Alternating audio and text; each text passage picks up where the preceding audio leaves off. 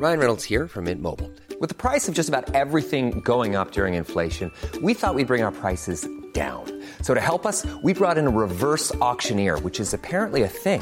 Mint Mobile Unlimited Premium Wireless. How to get 30, 30, bit to get 30, bit to get 20, 20, 20, bit to get 20, 20, bit to get 15, 15, 15, 15, just $15 a month? Sold! Give it a try at mintmobile.com/switch. $45 up front for 3 months plus taxes and fees. Promo rate for new customers for limited time. Unlimited more than 40 gigabytes per month. Slows full terms at mintmobile.com.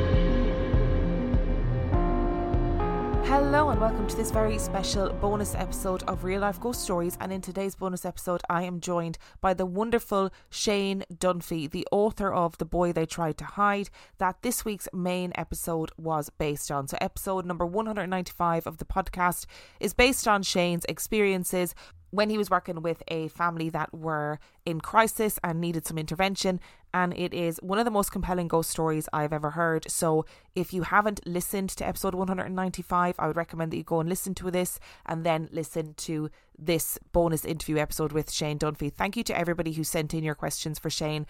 As with all of these bonus recorded episodes, the audio is different than normal episodes. It's still completely listenable and absolutely fine, but as it's recorded on different software, the audio is different. You can find Shane's books anywhere that you buy books, really. His name is Shane Dunphy. He is on book number 24, I think. I've not read his other books as yet, but apparently they are very good, very compelling, and very much worth a read. Thank you so much for listening, and I hope you enjoy it. I was kind of hoping for like some real feisty ones, you know. I was like, I was expecting some really feisty ones.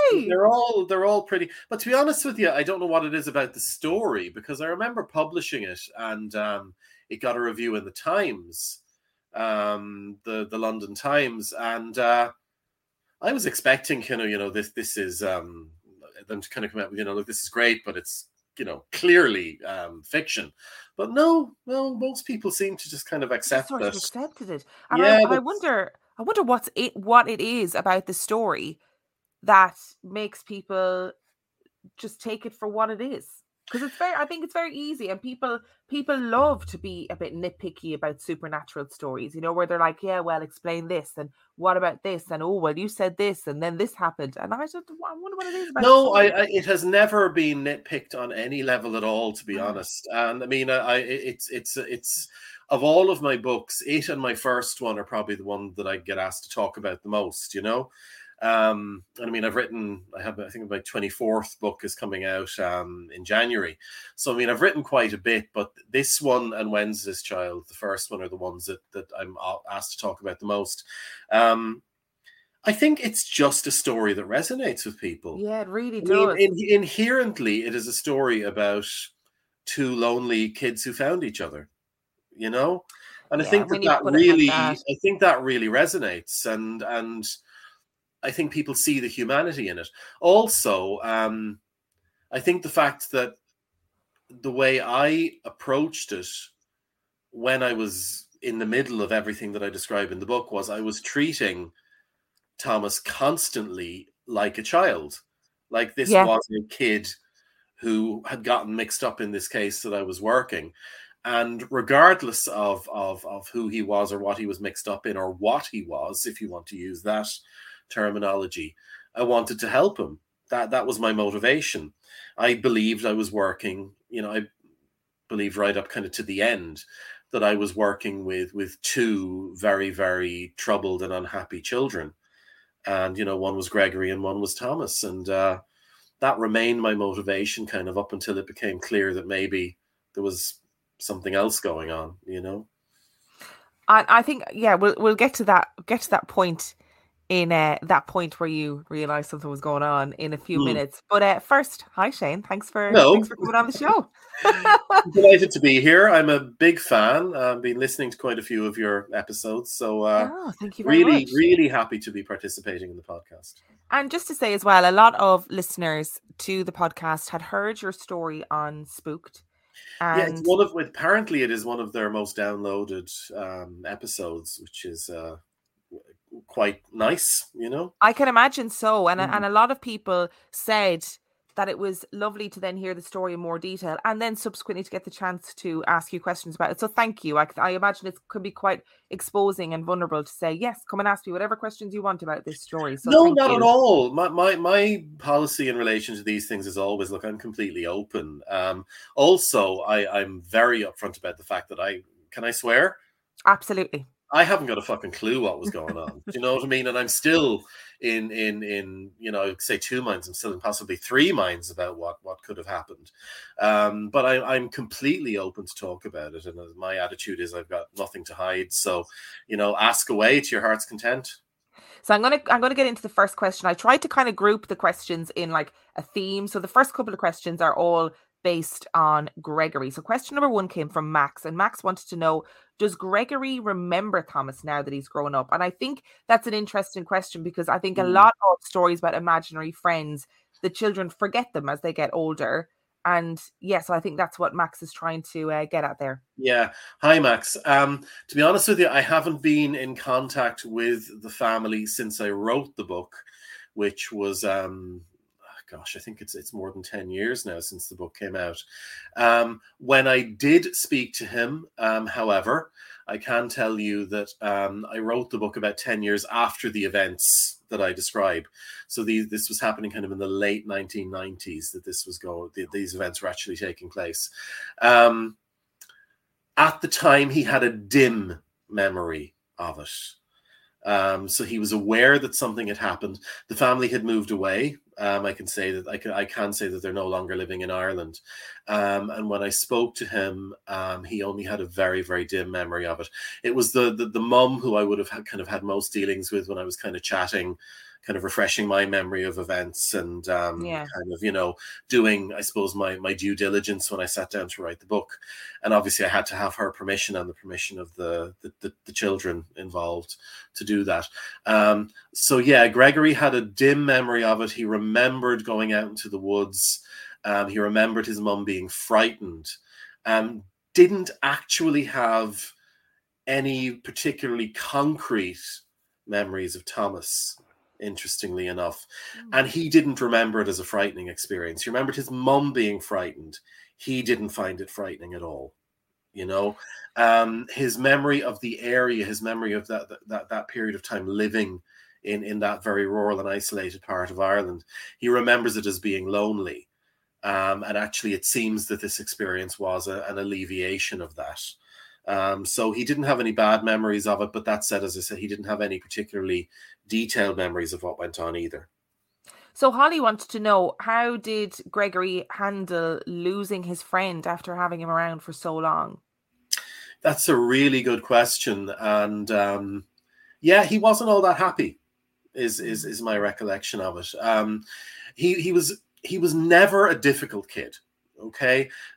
His brother, who I was actually working with in the school, was a much feistier, much more kind of in your face kind of guy.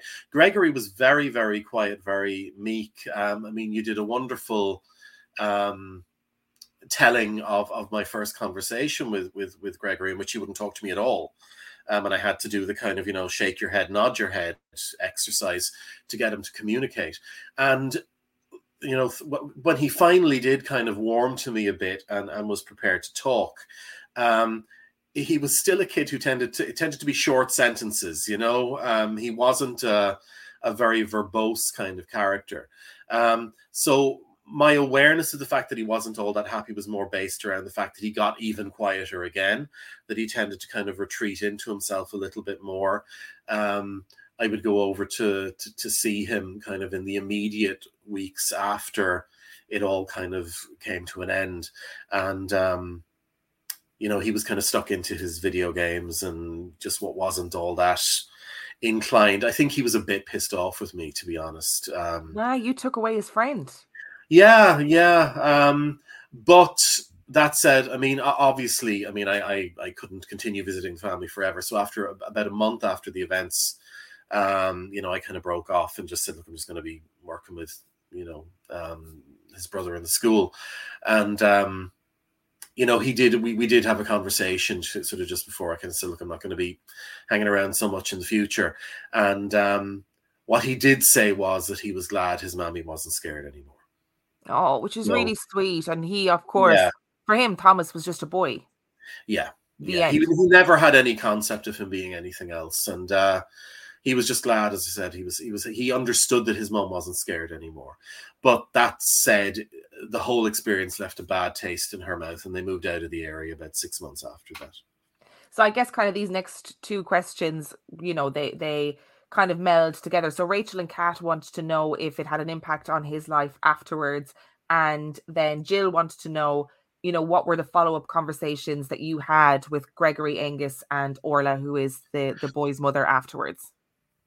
Do you know there actually wasn't that much follow-up on it?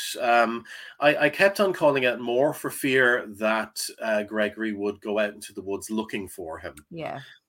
So that was something that we were very aware of, and so just kind of making sure that the security in the house was up to spec and that he wasn't going to get out. There wasn't an awful lot of talking about it because I think nobody was very clear about what had really happened as to what we had all experienced. So nobody really wanted to talk about it all that much.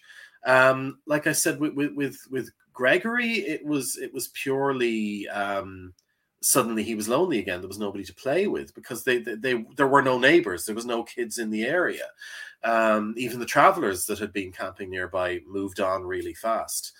I do remember Gregory's mum saying to me that she felt that the woods seemed different. Okay. She said they seemed stiller or something. That was I remember we were kind of sitting out in the garden having a cup of tea one evening, and her saying to me, "Do you feel that?" And I said, "Well, what?" And she said, "Do you feel the woods?" And I said, "No, I couldn't sense any difference at all." She said she felt the woods were stiller, that there was almost like something had gone, something was missing. But that was her perception. Of course, she was living there all the time. Do you know what I mean? She was a single mom. She wasn't working. So she was there literally, and except when she went to the shops, she was in the house or in the garden, surrounded by the woods all the time. So she would have had more of an awareness of those kind of very subtle changes that I didn't. I did notice, I mean, don't lose respect for me when I say this, but I'm a birder. Like, I'm very interested in, I'm bird watching and stuff like that. Absolutely no respect lost here at all. We love birds in this house. So I would often, when I was out there with Gregory, we'd sit in the back garden and I would pick out bird songs. Do you know what I mean? So what can you hear? I would say I did notice afterwards that there was less birds around. I don't know why that was, but it when I did think about it, it was a little bit quieter. There didn't seem to be as much bird life. But that said, that could have been seasonal as well. So, the way the migrant birds, the warblers and everything arrive in the summer and then they go. And so It could have just been that. I'm very aware of the power of suggestion in all of this. And it causes me to, second guess myself sometimes as to as to the opinions that I'm jumping to. So that was the only real conversation about, do you think it's different now?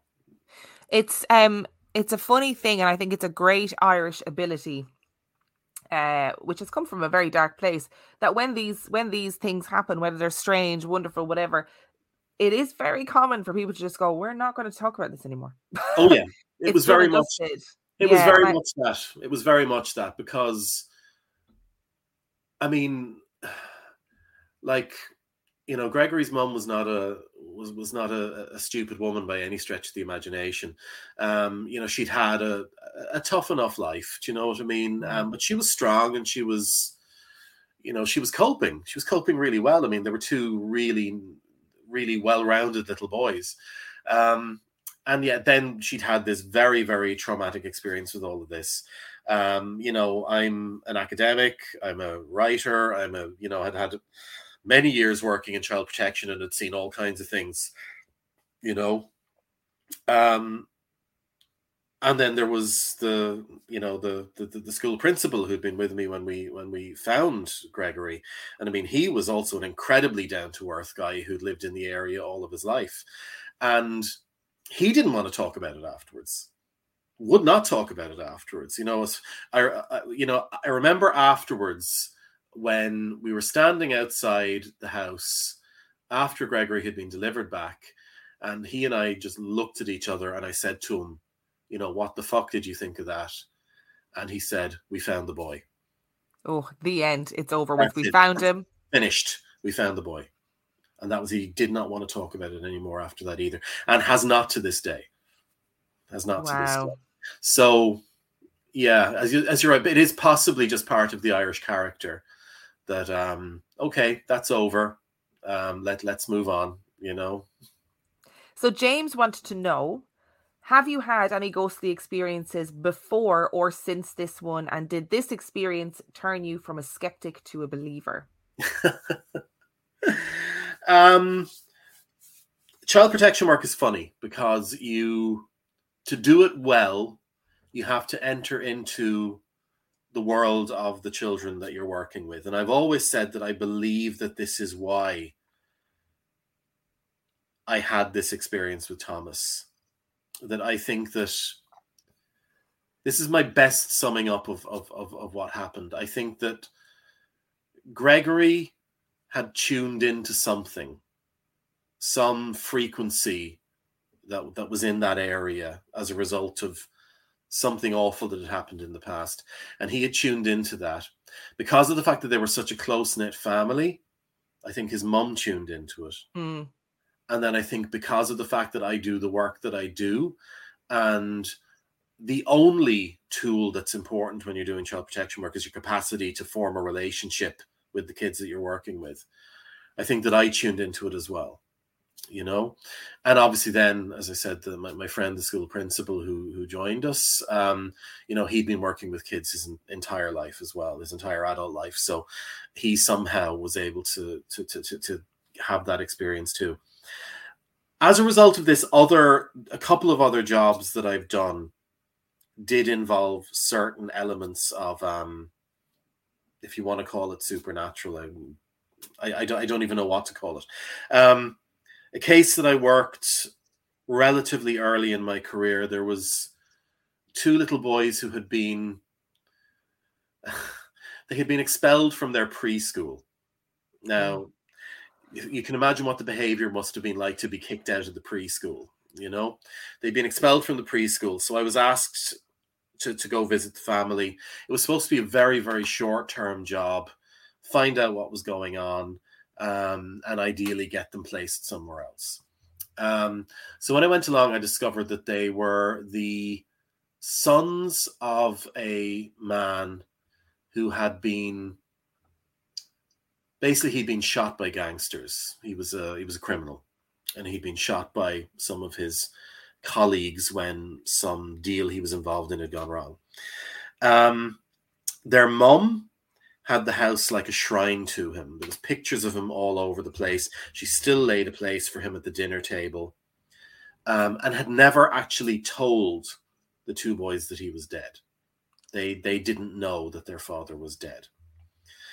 And they informed me on my first visit that the reason that they were behaving the way they had been in the creche was because their daddy had told them to. The daddy had told them to behave like this. I thought, that's weird. I said, so you're talking to daddy? And said, oh yeah. And I said, okay. And, where are you meeting him? And they explained to me that they went down to the back of the garden, and there was this the garden kind of rose a little bit at the back, and there was kind of like a raised ditch kind of a thing. And they would go there and kind of climb down behind it. And there was almost like kind of an old, like dry riverbed kind of a thing. And they would go down there, and this is where they would meet daddy. So I thought, again, my initial thought was that there's some guy there that they're seeing or whatever. Yeah. They were at risk. So I put them in separate rooms, and I gave them paper and pencils, and I asked them to draw for me a picture of their daddy, when, you know, this person that they were seeing when they went down behind the raised ditch. And each of them independently drew exactly the same thing, which the only way I can describe it, actually, I write about this in one of my books, and I try to reproduce the picture. As close as I could describe it, it's like the face in Edvard Munch's Scream. It's this kind of skull-like thing that they drew. And I continued to visit the house, and weird stuff did happen when I was there. At one stage, I remember the room that we were in, and this was summer, and it was a bright, bright day outside. But I remember the room we were in getting incredibly dark, and I couldn't explain it because the window was there, the curtains were open, but the room itself seemed to get dark, and it seemed to get very, very cold. And on another occasion, and this is when I was actually trying to talk to the boys about the fact that, you know, sometimes, you know, again, I was trying to kind of work under the assumption that, you know, that they believed what they were telling me. So I was kind of trying to appeal to that, saying that, you know, sometimes grown-ups can make mistakes and tell us to do things that aren't necessarily right. And, you know, hurting other kids in school is not a good thing. And it was as I was having this conversation, the room starts to get dark and bitterly cold. On another occasion that I was there, the electricity went out, and I went into the utility room to find the trip switch. And of course, you have to climb up on a chair to do that. And as I was doing this, I could hear this scratching sound at the window, as if it was a tree branches that were scratching and scraping really loudly at the window. And just as I hit the trip switch, the chair was kicked out from underneath me. And I literally fell and hit my head. And when I kind of got up, I went to try and open the door, and I couldn't open it. And the sound of the scratching was getting louder and louder and louder. And I'm starting to panic, and I was banging on the door with both fists. And the next thing, the mom arrives and just opens the door. And she said, "What's wrong with you?" I said, "I couldn't get the door open." And then I turn on her, you know, I said, "Look, I'm here trying to fucking help you." I said, "And you're pulling the fucking chair out from under me." I said, "I really hurt myself." And she said, "You can ask the boys. I've been in the room with them the entire time." So I went out into the back just to get some air, because the whole house suddenly started to feel like it was closing in on me. And I stood there, and I looked over at the window of the utility room, looking for what tree it was that had been scratching on the window while I was in there. There wasn't a tree within 20 feet of the window. So whatever was making that sound, to this day, I don't know. But that experience pissed me off to such a degree, I decided enough is enough. And I said to the mom, "We're taking the boys to their father's grave." And it took some persuading, but she eventually agreed. And we took them to the grave. And after we did that, all the weird stuff in the house stopped. All the weird stuff stopped.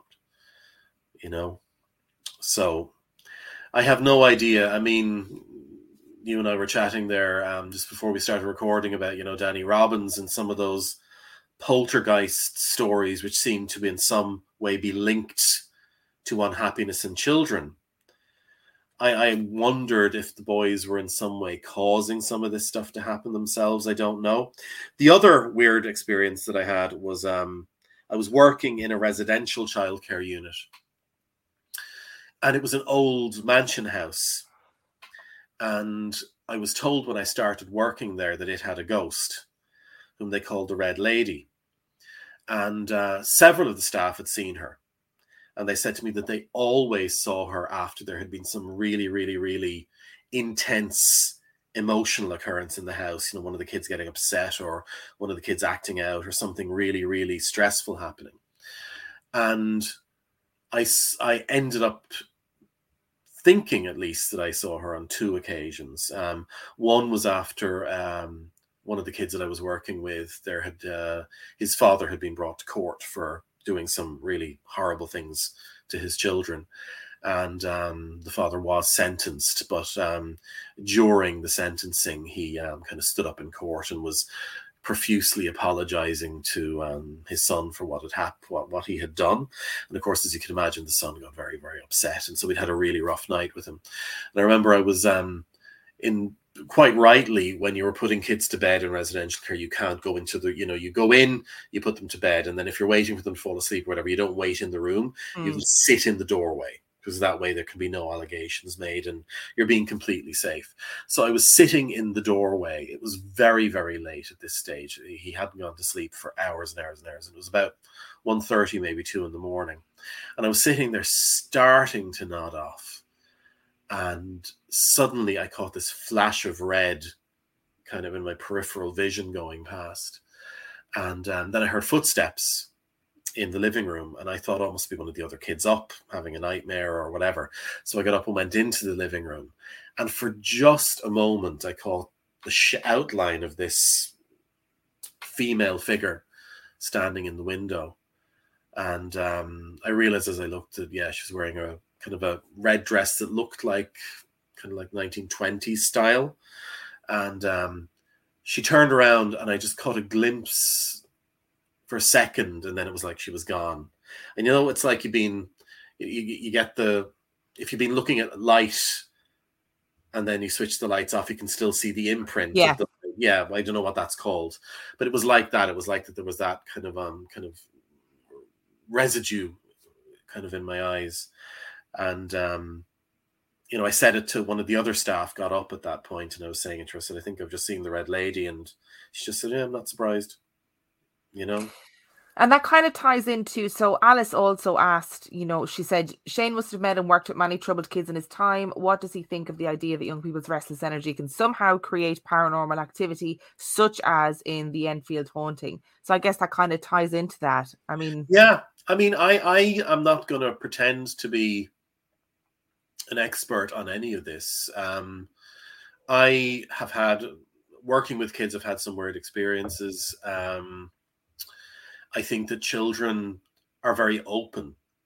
Children believe in magic completely. We train them to, if you think about it. I mean, yeah, Santa Claus, the Easter Bunny, the Tooth Fairy, all of these things. We bring our kids up to believe in this, and then, they reach adolescence and we crush all of that, or we try to, But kids are open. So when you're working with them, you've got to be open too. So I think that, as I said, that frequency that they're tuned into, if you tune into that yourself, you're leaving yourself open. And like I said, it could be the power of suggestion. It could be, like I always say, you walk into a house and you're told it's haunted. That immediately makes you more accepting, I suppose, of what you might see or encounter there. At the same time, I was emotionally exhausted when I saw the red lady. It was 2:00 in the morning. I was half asleep. I could have dreamed the whole thing. Yeah. All the stuff that happened in that house with those two little boys, it could probably all be explained scientifically or through weather phenomena or whatever. The Thomas story, a little bit harder to explain, particularly seeing as there were so many independent witnesses, like the Travelers, for example, like who had no connection with this family and who I'd never met before. That's harder, but I'm still perfectly open to being told like that there's a very easy, if someone can come up with a very easy explanation for what happened, I would be delighted to hear it. I'm in no way precious about the fact that, this is my ghost. It's a strange story is the way I look at it, that as I said, seems to resonate very strongly with people.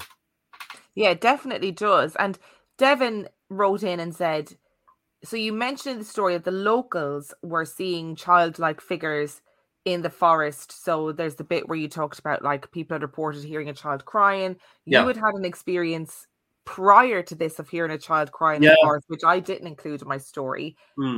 Did they automatically think that it was a child's spirit, or did they think it was someone or something else? And wouldn't the boy, so Gregory and Angus's mother, also have heard these stories about a child or the ghost of a child in the woods? Gregory and Angus's mum, they were new to the area. They were not locals. Okay.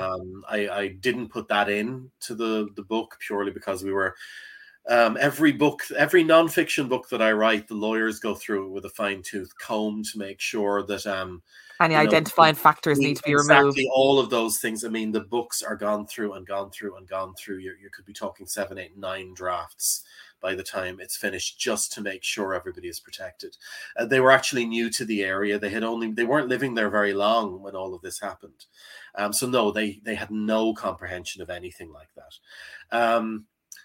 The locals, I do remember again talking to my boss, the principal, about when we'd been hiking together, and I heard the sound of what I thought was a baby crying.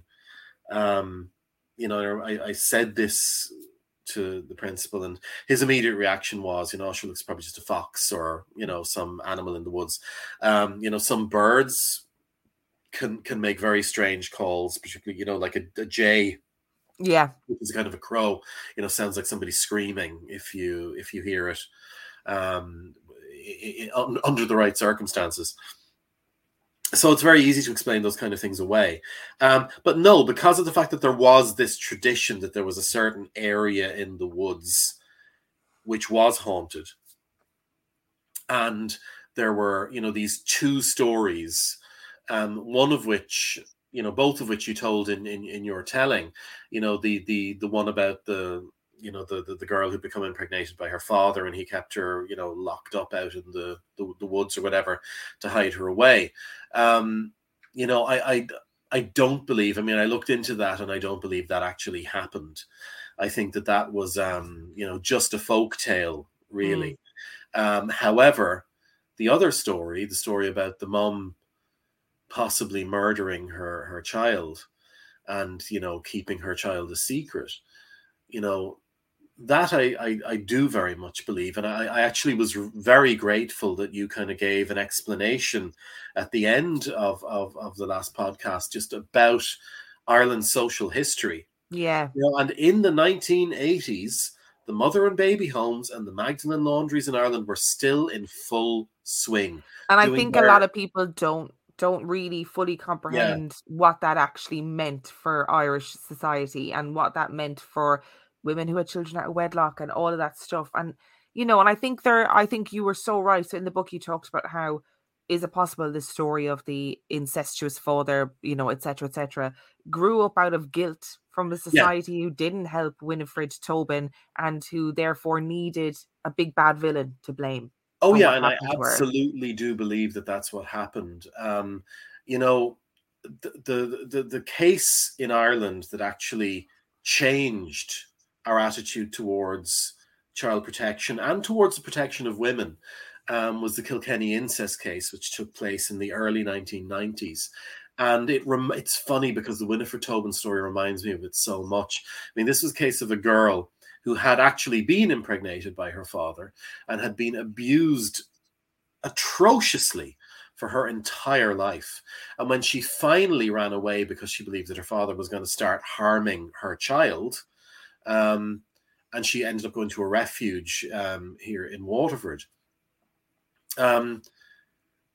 When they finally started to look into the case, it came to light that literally everyone in the local community knew what was going on. But not only that, a huge number of professionals knew what was going on and had done absolutely nothing to help.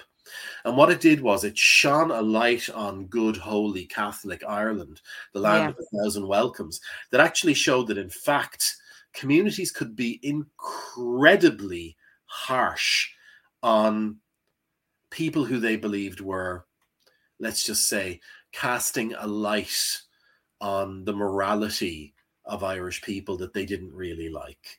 Yeah. And it leaves a really bad taste in my mouth. But I think Winifred Tobin was another victim of that, as very possibly was Thomas. Yeah. And I it's so difficult to explain to people how it would have been at the time preferable to just hide that child than it would be for the clergy at the time or the church in the area to find out that that child was born out of wedlock, because you ran the risk of being locked up. You ran the risk of the child being taken away from you. Yeah, I mean, Mary McAleese described the industrial schools and the Magdalen laundries as Ireland's Holocaust. Yeah. I mean, we are talking about thousands of women and children, the vast majority from the poorer classes in Ireland, being locked away and with no legal right to do so. And yet, if they ran away, the police would come and bring them back. You know? And these women were I mean, the levels of institutional abuse are shocking. Absolutely shocking. And the children would be taken away and often illegally sold into foreign adoptions. I know, which still, when I think about it to this day, it blows my mind. And then, of course, we have the mother and baby home in the west of Ireland, in which they found mass graves, which we still haven't, of children, which we still haven't been given a proper explanation as to whether those were deaths by natural causes, or whether we're talking about children being murdered or what. We don't know. But yeah, a very, very, very dark period in Ireland's history. And it makes perfect sense to me that somebody like Winifred Tobin would have hidden her child and tried to carry on her life as if nothing had happened, because it was preferable to effectively being put in what was really a forced labor prison for the rest of your life, in which your child would be taken away and sold to some wealthy American or Canadian family, and you'd never see them again. So people did what they had to do. And I think that Winifred Tobin, for all of the fact that she clearly had some mental health issues which weren't being looked after, was really just trying to do her best. Yeah, that's what it sounds like. She really was trying to do her best for her little boy. Yeah. And obviously then there's the whole mental health issue. I mean, we've had quite a number of cases in Ireland as well within the last kind of 15 years of parents, as a result of depression and desperation, killing their children. And I'm not initially, I remember, because I covered quite a few of those stories as a journalist, and initially there was an awful lot of sympathy for the people that had perpetrated those crimes. I remember over time starting to feel less sympathetic about it, and actually just saying, look, we need to have a fucking conversation about mental health in Ireland, and particularly about depression and about the services that are available. Or not available. Which is actually more the case. I mean, the two-tier health system, in Ireland, if you've got private health insurance, there's still a waiting list, but you'll be seen within a month or so, which, if you've got extreme depression, is still a really long fucking time. But I mean, if you're public and you're waiting to see a psychiatrist, you could be waiting a year, 18 months, even longer. Yeah, 2 years is not uncommon, No, it's not. And the child and adolescent health facilities are even worse. It beggars belief. And in the 1980s, to open up about the fact that you were depressed, you'd be laughed at. People didn't have depression. You'd say, give yourself a kick up the arse and just get on with it. You'll be fine. Yeah, get on with it. You'll be fine. And also a woman to say, I was violently abused by this man, the father of this child, and I have this child out of wedlock. Nobody's going to listen to her. People are going to say, well, exactly. And I mean, you had a child out of wedlock, so that's the big. Red flag. How many families in the 1980s, where there would have been domestic violence, which again the neighbors probably would have been aware of, but nobody would have said a word, because you don't interfere with what was going on behind the curtains of a family home. You never said anything. It was not your business. So the story is completely believable. And, I've thought about it a lot. And I mean, Father Senan, when we talked about it, I mean, he was carrying a lot of guilt over that, and had been carrying it for quite a number of years, that maybe he should have stepped in or done something different. And again, I mean, look, I'm no fan of the church. I've written a lot about that, and I'm open about the fact I'm a survivor of clerical abuse myself. But I didn't think he was a bad guy. I think that he had tried to help the family. He had gone to the police. Nobody wanted to know because he was just this shit kicker living out in the woods, who everybody thought was just a bit strange, Yeah. And it's just a really, really tragic story. And I think it's like you said, it's entirely believable. When I was reading your story of Winifred Tobin, I was like, okay. Yeah. Actually, within the context of Ireland at that time, it was one story of thousands. Every town would have had a Winifred Tobin. You know? Yeah. 100%. Yeah. Burrow is a furniture company known for timeless design and thoughtful construction and free shipping, and that extends to their outdoor collection. Their outdoor furniture is built to withstand the elements, featuring rust-proof stainless steel hardware, weather-ready teak, and quick-dry foam cushions. For Memorial Day, get 15% off your Burrow purchase at burrow.com/acast, and up to 25% off outdoor.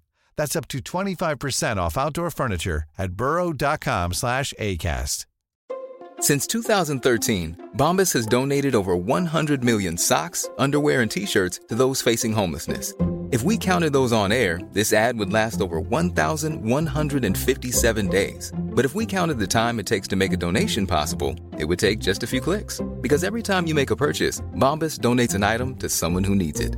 Go to bombas.com/ACAST and use code ACAST for 20% off your first purchase. That's bombas.com/ACAST, code ACAST.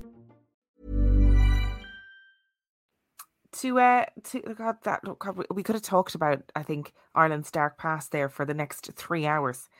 It's a long and sordid story. It really unfortunately, you could go right back to Celtic times. I mean, one of the first feudal laws that was passed in Ireland was actually about making it illegal for members of religious orders to have sex with children. I mean, it goes that far back. We're talking about like the 8th, 9th century. Do you know what I mean? So don't get me started. Maybe another show. maybe another podcast. Exactly. Ireland's dark past.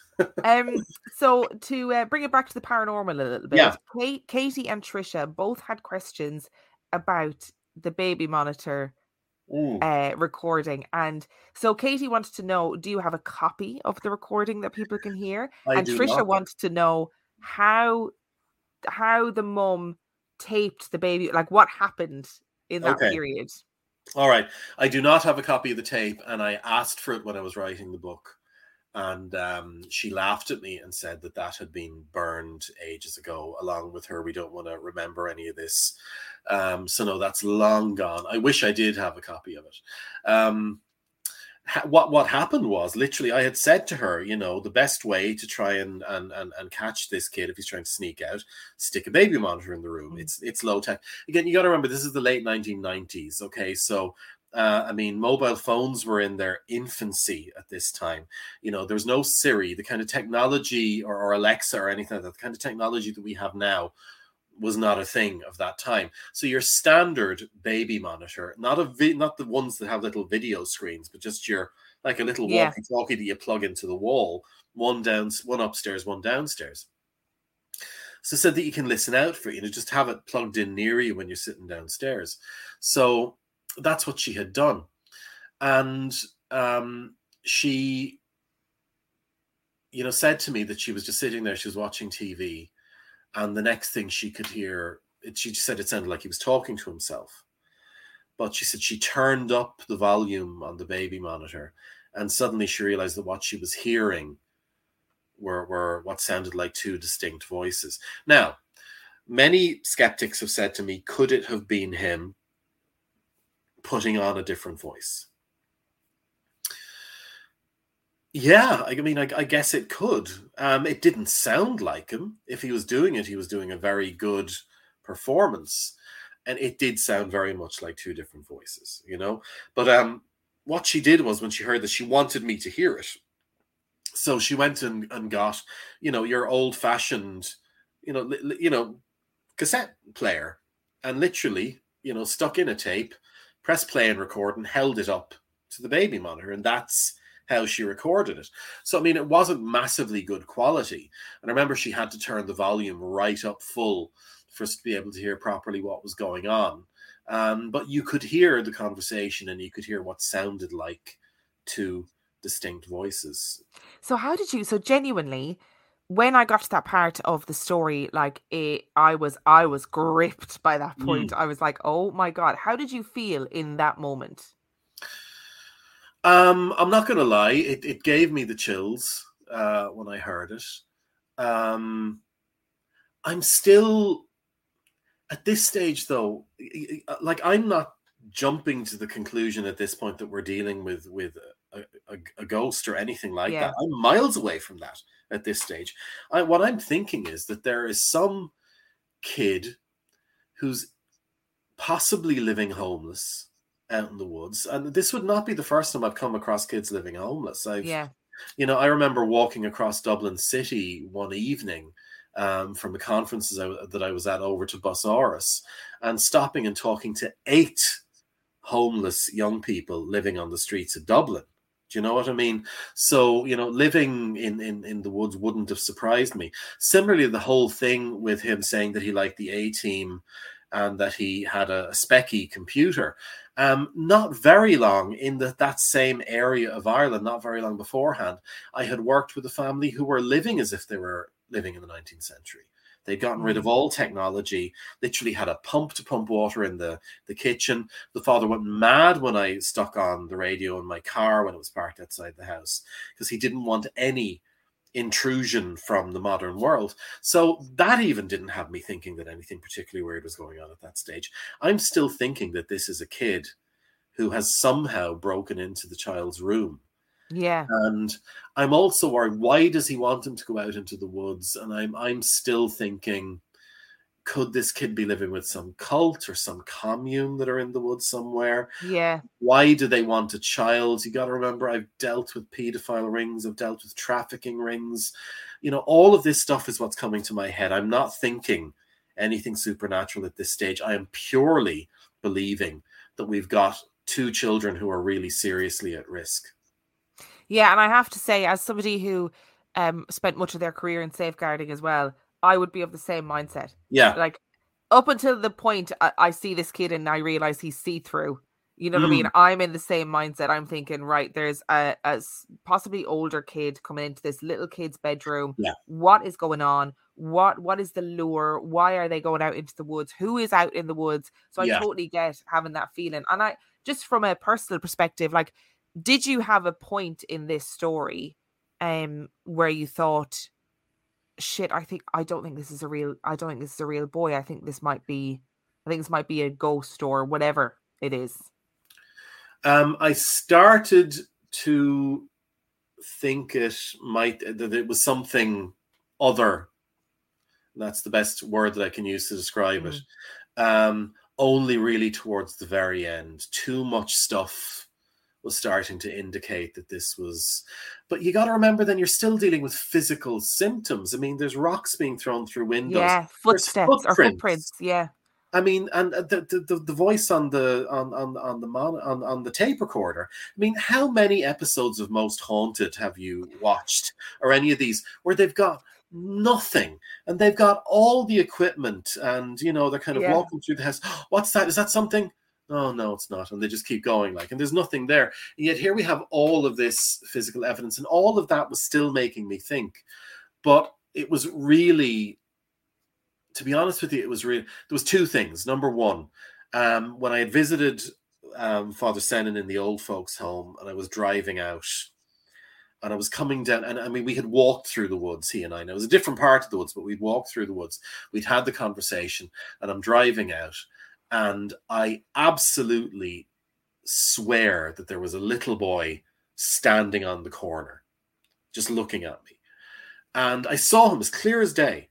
Now, there was nothing see-through about him. He looked like a boy, but just in that corner of my... He looked like he was He didn't belong there. Do you know what I mean? So I stopped and I went back. Not a sign of him. No footsteps or anything there.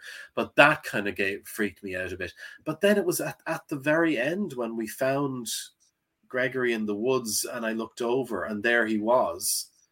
And that awful crying. And it wasn't him. His lips weren't moving. Oh, it gives me the heebie-jeebies. And then that thing, and I've never seen anything like it. I've never seen it in a movie. I've never seen it in anything else. But genuinely, it looked like there was a rope tied behind it, around his waist, and something pulled it. And it's giving me, I'm getting a bit freaked out now remembering it, but it was like he just shot backwards. And I even saw him, kind of his legs went out from under him, and he shot backwards through the trees. But then, again, if I think about that, okay, was I under a lot of stress? Yeah. Was I a bit freaked out by what was going on? Yes, I certainly was. Was I buying into a fantasy that this little boy was having? And, I'd spent so much time with that family. I don't know. It's what I think I saw. Yeah. I was genuinely scared shitless in that moment. I still tried to treat him like a kid. I was still trying to talk to him to just say, look, do you need help? What do you need? What can we do? And, I remember actually when I was doing the Spooked podcast, I think that the lady who interviewed me for that actually said, do you think that it was because you were still treating him like a kid that he went away? That maybe for the first time somebody had actually seen him and kind of reached out to him with kindness, that maybe that's all he wanted. Maybe that's all that it took. Just a bit of recognition. Just a little bit of recognition. Yeah, look, I'm here. I see you. I see you are in pain. I want to help. I don't know. I don't. There are no answers. This is the frustrating thing, isn't it? It is the frustrating thing. I haven't got a clue. This is what I said to you at the very beginning. Actually, I still don't know what happened. Yeah, and I think that's probably a good way to look at it, because if you go, well, it was definitely 100% a ghost, then you leave yourself completely closed to any other options, Yeah. Whereas if you go, actually, something really strange happened and I don't know what it was.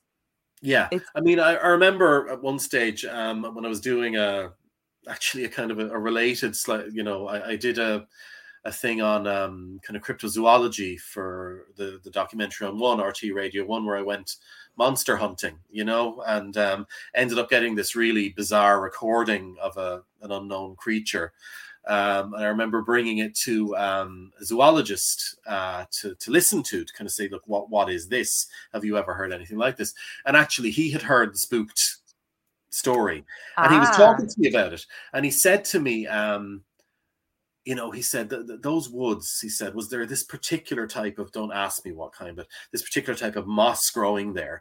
And he showed me this picture. And he said, apparently when this particular moss reacts with a certain type of moisture at a certain temperature, it can release these gases, which can cause, in extreme circumstances, hallucinations. He said, is it possible maybe that you would come or encounter this? And I said, well, it's absolutely possible. I said, I don't know. I've never looked that closely at a bit of moss to be able to tell you. But I said, is it likely that I would have seen it and that the people that I was with would have seen exactly the same thing? And then he said, well, are you sure you saw exactly the same thing? Because he was saying that, with the fact that, that we knew that Gregory had an imaginary friend. He said, did I describe in detail to the principal of the school what I had seen to make sure that he had seen exactly the same thing? He said, the two of you seeing a boy when you knew he was supposed to be with a boy, isn't that unusual? And then both of us hearing a child crying when that's what everybody says that they hear in the woods. He said he reckoned maybe that's what was going on. It's a theory. I certainly didn't feel stoned. You know? Well, it's a theory, but like you said, generally with hallucinogenics, everybody doesn't hallucinate the same thing. Exactly, yeah. But he was saying the power of suggestion might have actually caused us to hallucinate something similar. But then we didn't actually we didn't describe it in detail to one another. And he said, why was the boy? The other thing that he thought indicated that might have been it was that Gregory was asleep in the middle of the day. Yes, and you said that pointedly in the book, that bizarrely he was fast asleep leaning against the wall, and that shocked both of you. Yeah, I couldn't, why was this? And he came awake, he was groggy. He was certainly groggy. So he had been actually asleep. He had been asleep, yeah. He was groggy, and actually he remained, like, I picked him up and was carrying him over my shoulder, and he remained asleep for, a good 10 minutes before he kind of came back around again. So as I said, this zoologist that I talked to reckons that might have been what happened. As I said, it's a theory. I'm open to it. I'm not precious or attached to it. I'm open to any ideas that come up, and fascinated by them, to be honest. Do you know what?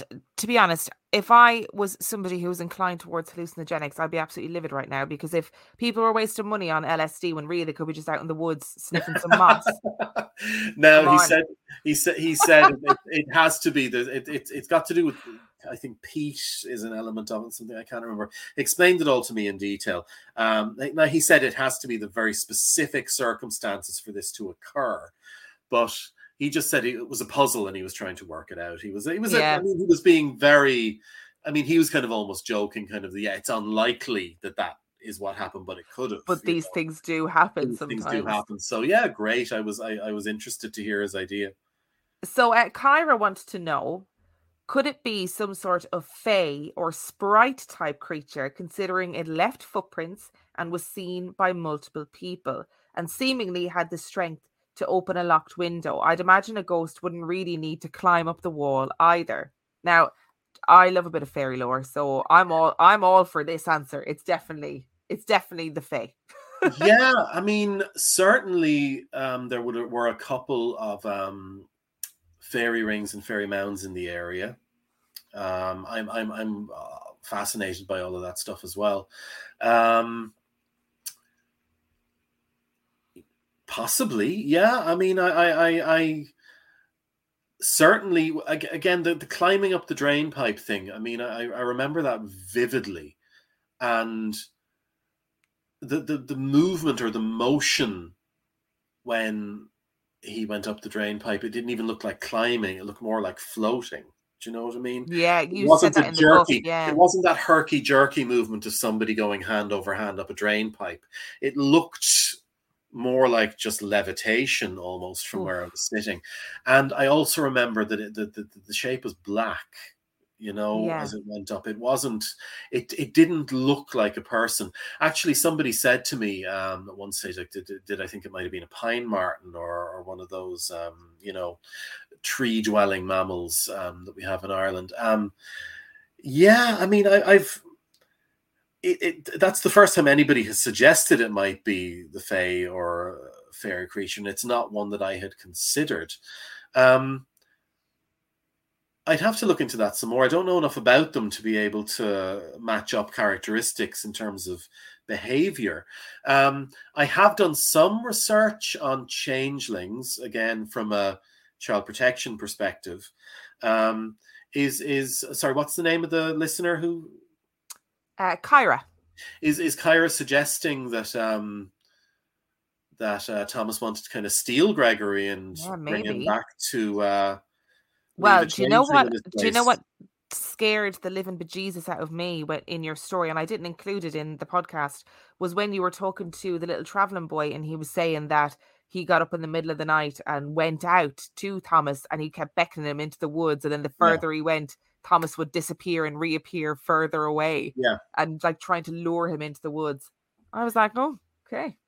Yeah, that was I do remember thinking that the version of Thomas that the travelers saw was certainly a bit more sinister than the one that Gregory was dealing with,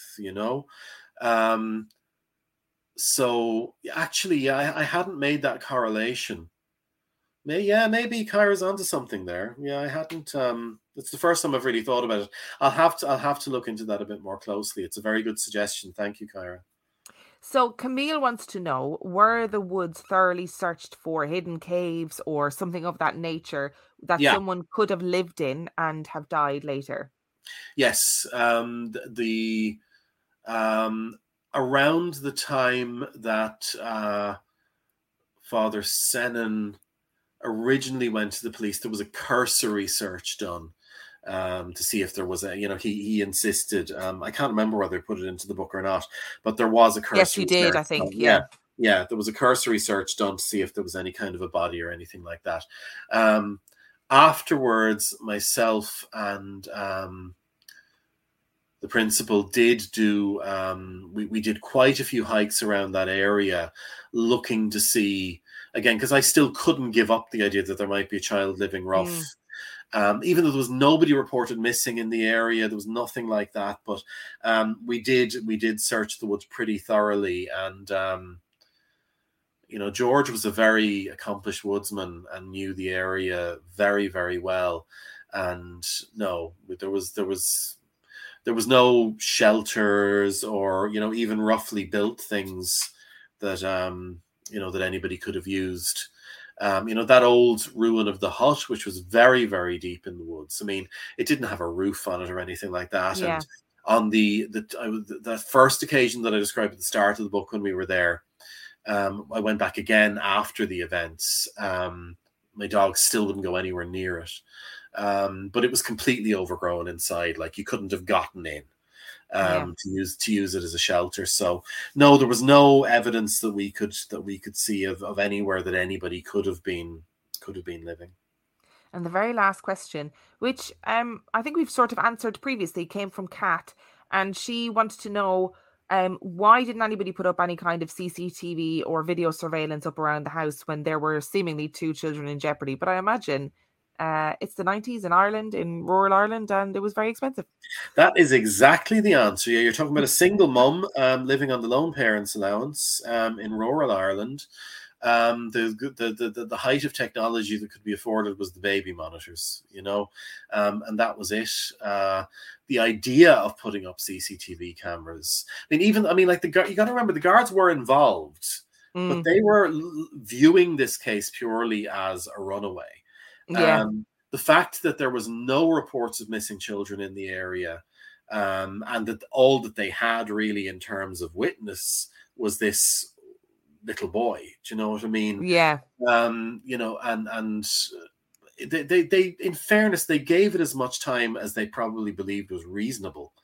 So I don't think that we can say that it wasn't taken, or that that the matter was being kind of brushed aside. It was just, what are they going to do with this?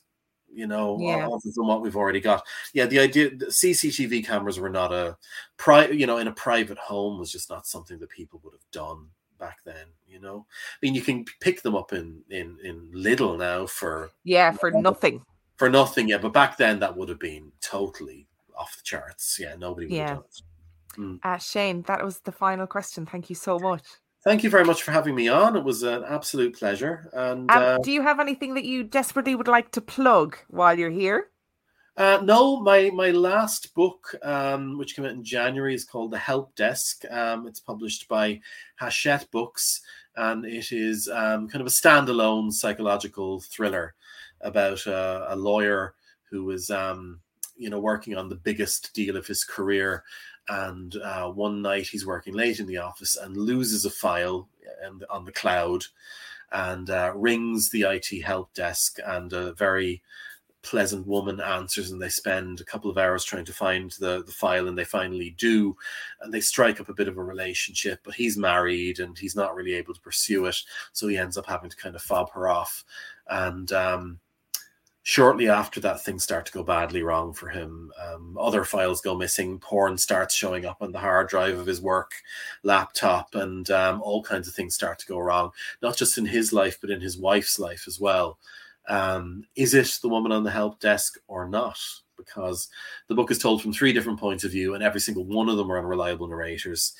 We love an unreliable narrator. Yeah, exactly. Don't we all? Yeah. So that's The Help Desk. So that's out at the moment. Next book, I have a couple of books coming out in January. But other than that, no. Just thanks everybody for the interest. It makes me very happy actually that this story kind of continues to find new listeners and new interest. And I actually think, one of the things that I wanted to do with my books about child protection was kind of shine a light on the lives of people who normally are not celebrated. Yeah. And the fact that so many people have heard about Thomas and so many people are interested in him and talking about him, I'm so happy about that, because I think that's probably what he needed. Yeah. He's kind of famous now, so it's nice, Can I just say as well that one of your stories was turned into a short film that was nominated for an IFTA recently? That's right. Yeah. So Wednesday's Child, which was my first book, was very successful, went to number 1 on the bestseller lists in Ireland, was in the top 5 in the London Times bestseller list as well. But it's the first chapter of Wednesday's Child has been turned into a short film by Caroline Harvey and Charlie Bailey, both of whom would be well known to Irish viewers because they're both in the soap Fair City, which is kind of Ireland's answer to EastEnders. It's literally the story of a social worker on her first day going to do a home visit, and it all goes horribly wrong. It's kind of a dark film. Like, it's not easy viewing, but it's incredibly realistic. They didn't pull any punches, and it has been outlandishly successful. We won Best Irish Short at the Galway Film Fleadh. We've been to loads of different festivals and won loads of stuff, and we got nominated for an Irish Film and Television Award, which was great. So it's just really humbling again that book, which literally I wrote thinking I'd sell 5 copies to a few family and friends, and it's still as well, kind of those stories are still attracting interest. So it's wonderful. Congratulations, and it was amazing to talk to you, and thank you so much. You have to give it up like an hour and a half of your time to come on and talk to me, and I really appreciate it. Oh no, you're more than welcome. As I said, I'm just really, really pleased that people are interested in the story, and as I said, big fan of the podcast anyway, so delighted to be involved. Thank you so much, and everybody listening, you can pick up The Boy They Tried to Hide pretty much anywhere. Online retailers, you can get it anywhere really. Yeah, it's pretty widely available. Yeah. So, thank you very much.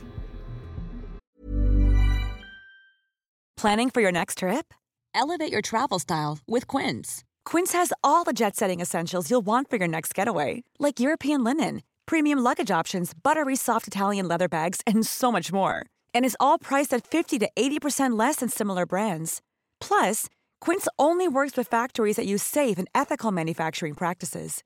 Pack your bags with high-quality essentials you'll be wearing for vacations to come with Quince. Go to quince.com/pack for free shipping and 365-day returns.